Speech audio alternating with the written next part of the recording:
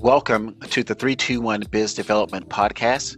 My name is Clarence Rick Napier, CEO 321 Biz Dev LLC, located in Sacramento County, California.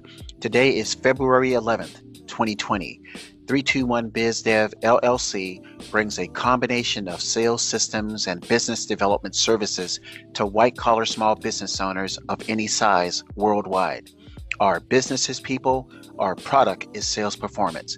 We tell business owners exactly what they need to know and why they need to know it without any gimmicks or fluff.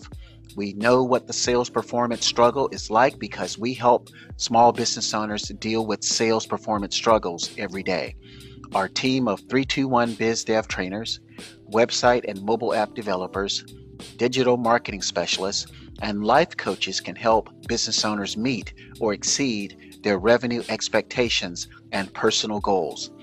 321 is the company to call if you or your sales team want to master the following four main sales functions: contacting, prospecting, appointment setting, and closing. 321 Biz Dev services are available worldwide where the English language is spoken. Our website is 321bizdev.com, powered by Jeannie, president at SiteMarket.com, and SiteMarket is spelled SiteMarkit. Life coaching services are provided by Sid Law at SidLaw.com, and Sid Law is spelled CIDLOUGH. We can be reached toll-free in the U.S. and Canada at 833-321-3212 or internationally using WhatsApp at country code 1-415-515-6760. We have over 79 hours of business development content and interviews with business owners from around the world. Today's podcast episode is titled, What is Business Development? Happy Tuesday, February 11th, 2020, 321 Biz Development Podcast listeners. Did you know that there is no formal business development training in the public domain for white-collar small business owners? I believe 321 Biz Dev LLC dominates the market for this niche group of attorneys, CPAs, dentists, plastic surgeons, insurance brokers, and real estate brokers. Yes, there are thousands of marketing programs for white-collar small business owners. Remember what 321 said about marketing programs on a previous podcast episode. When you hear the phrase marketing program, replace the word marketing with chance. When you hear marketing program, also think of big businesses like Disney, Samsung, Apple, Tesla, Coca-Cola, etc. These big companies have no choice but to create marketing programs to stimulate millions of people to buy. In contrast, business development is far more detailed than a marketing program. When you hear the phrase business development, think solution. What is the 321 Biz Dev business development plan for our company? Yes, it started with working first with insurance agents, then realtors. Over the last 2 years, we added attorneys, CPAs, dentists, and plastic surgeons. But this is not the 321 Biz Dev plan in its entirety. The ultimate goal is to provide sales systems and business development services far more superior than the $30,000 sales training I received about 20 years ago. If I don't crash in a helicopter like the NBA great Kobe Bryant or contract a serious illness over the next 2 years, 321 Biz Dev should be in position to offer training to people around the world who want a solid template for business success.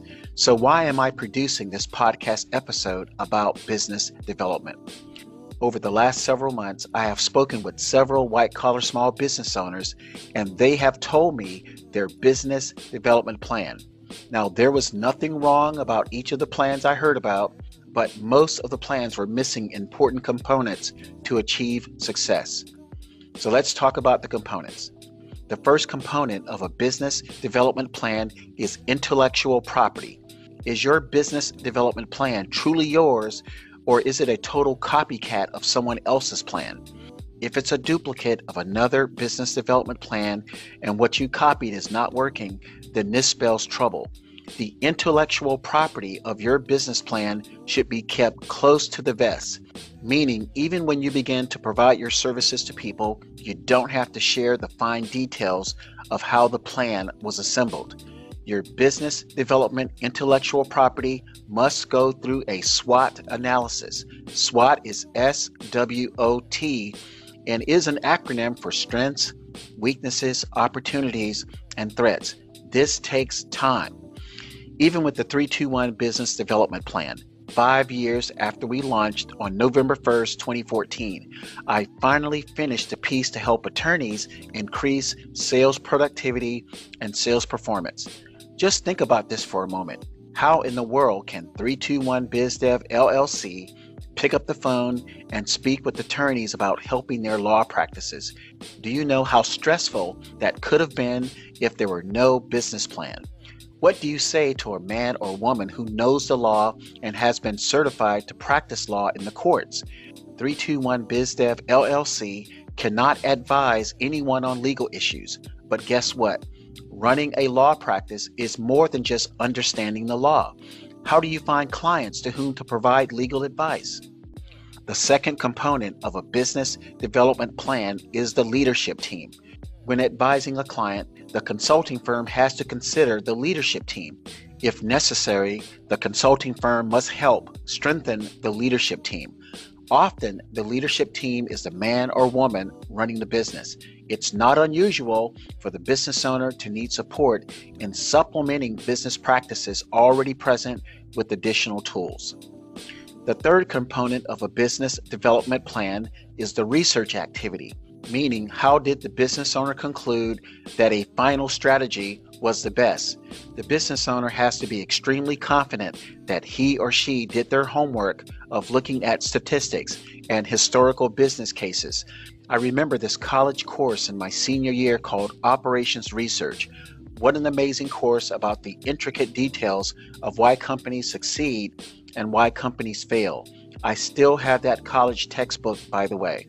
The fourth component of a business development plan is the ROI, or the return on investment, or can the plan make a profit? I could spend several hours talking about this component. Not all ideas that sound good to business owners are profitable. I can recall at least 10 businesses where the business plan was dead on arrival right from the beginning. I know an insurance broker who was scammed out of $7,500 by a marketing con man who claimed that the post office made a mistake on an estate planning marketing piece. Guess what? The mailers were never sent by the marketing company the first time. So the insurance broker paid again to only have about 15 people attend the seminar. And guess what? No one purchased. The fifth component of a business development plan is the value proposition. A value proposition has to be seen as attractive to the prospect to be hopefully converted to a client. A sales system is the best definition of a value proposition. The short version is, did your value proposition motivate the person to buy? Was the prospect converted to a client where the client had a great sales experience?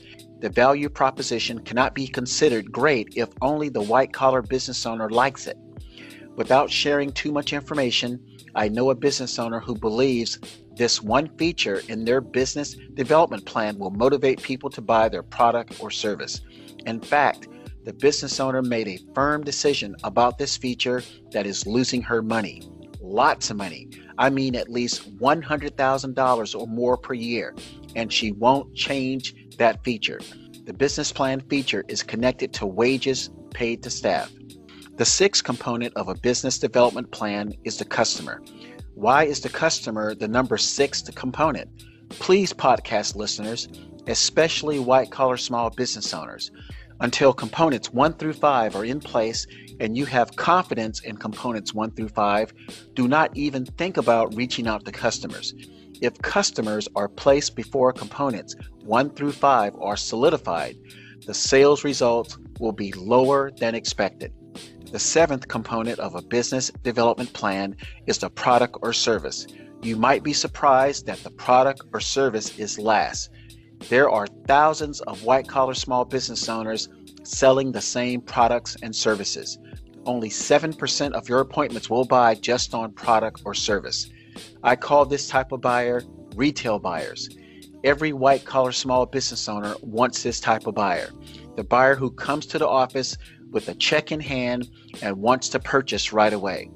These are the people who will walk into an electronics store and purchase a $2,000 television without the retail person doing nothing more than describing the television's features. It's worth mentioning that there's a company called WeWork, an office co-sharing service where entrepreneurs can rent nice offices by the hour or by the day. WeWork, headquartered in New York City, is located in some of the most popular locations around the world. Well, WeWork is failing and is going through a significant business crisis because they put their service first without solidifying components 1 through 5. See, there is evidence all around business owners of what not to do. If you are a white-collar small business owner and this podcast episode addresses a concern or situation you are going through right now, please do not hesitate to call me at 833-321-3212 or internationally using WhatsApp at country code 1-415-515-6760 to see if 321 BizDev can help you find a winning solution. We recommend small business owners looking for solutions visit our website at 321bizdev.com/services to complete a questionnaire to begin the consultative process. We hope you enjoyed today's podcast episode. Make it a great day.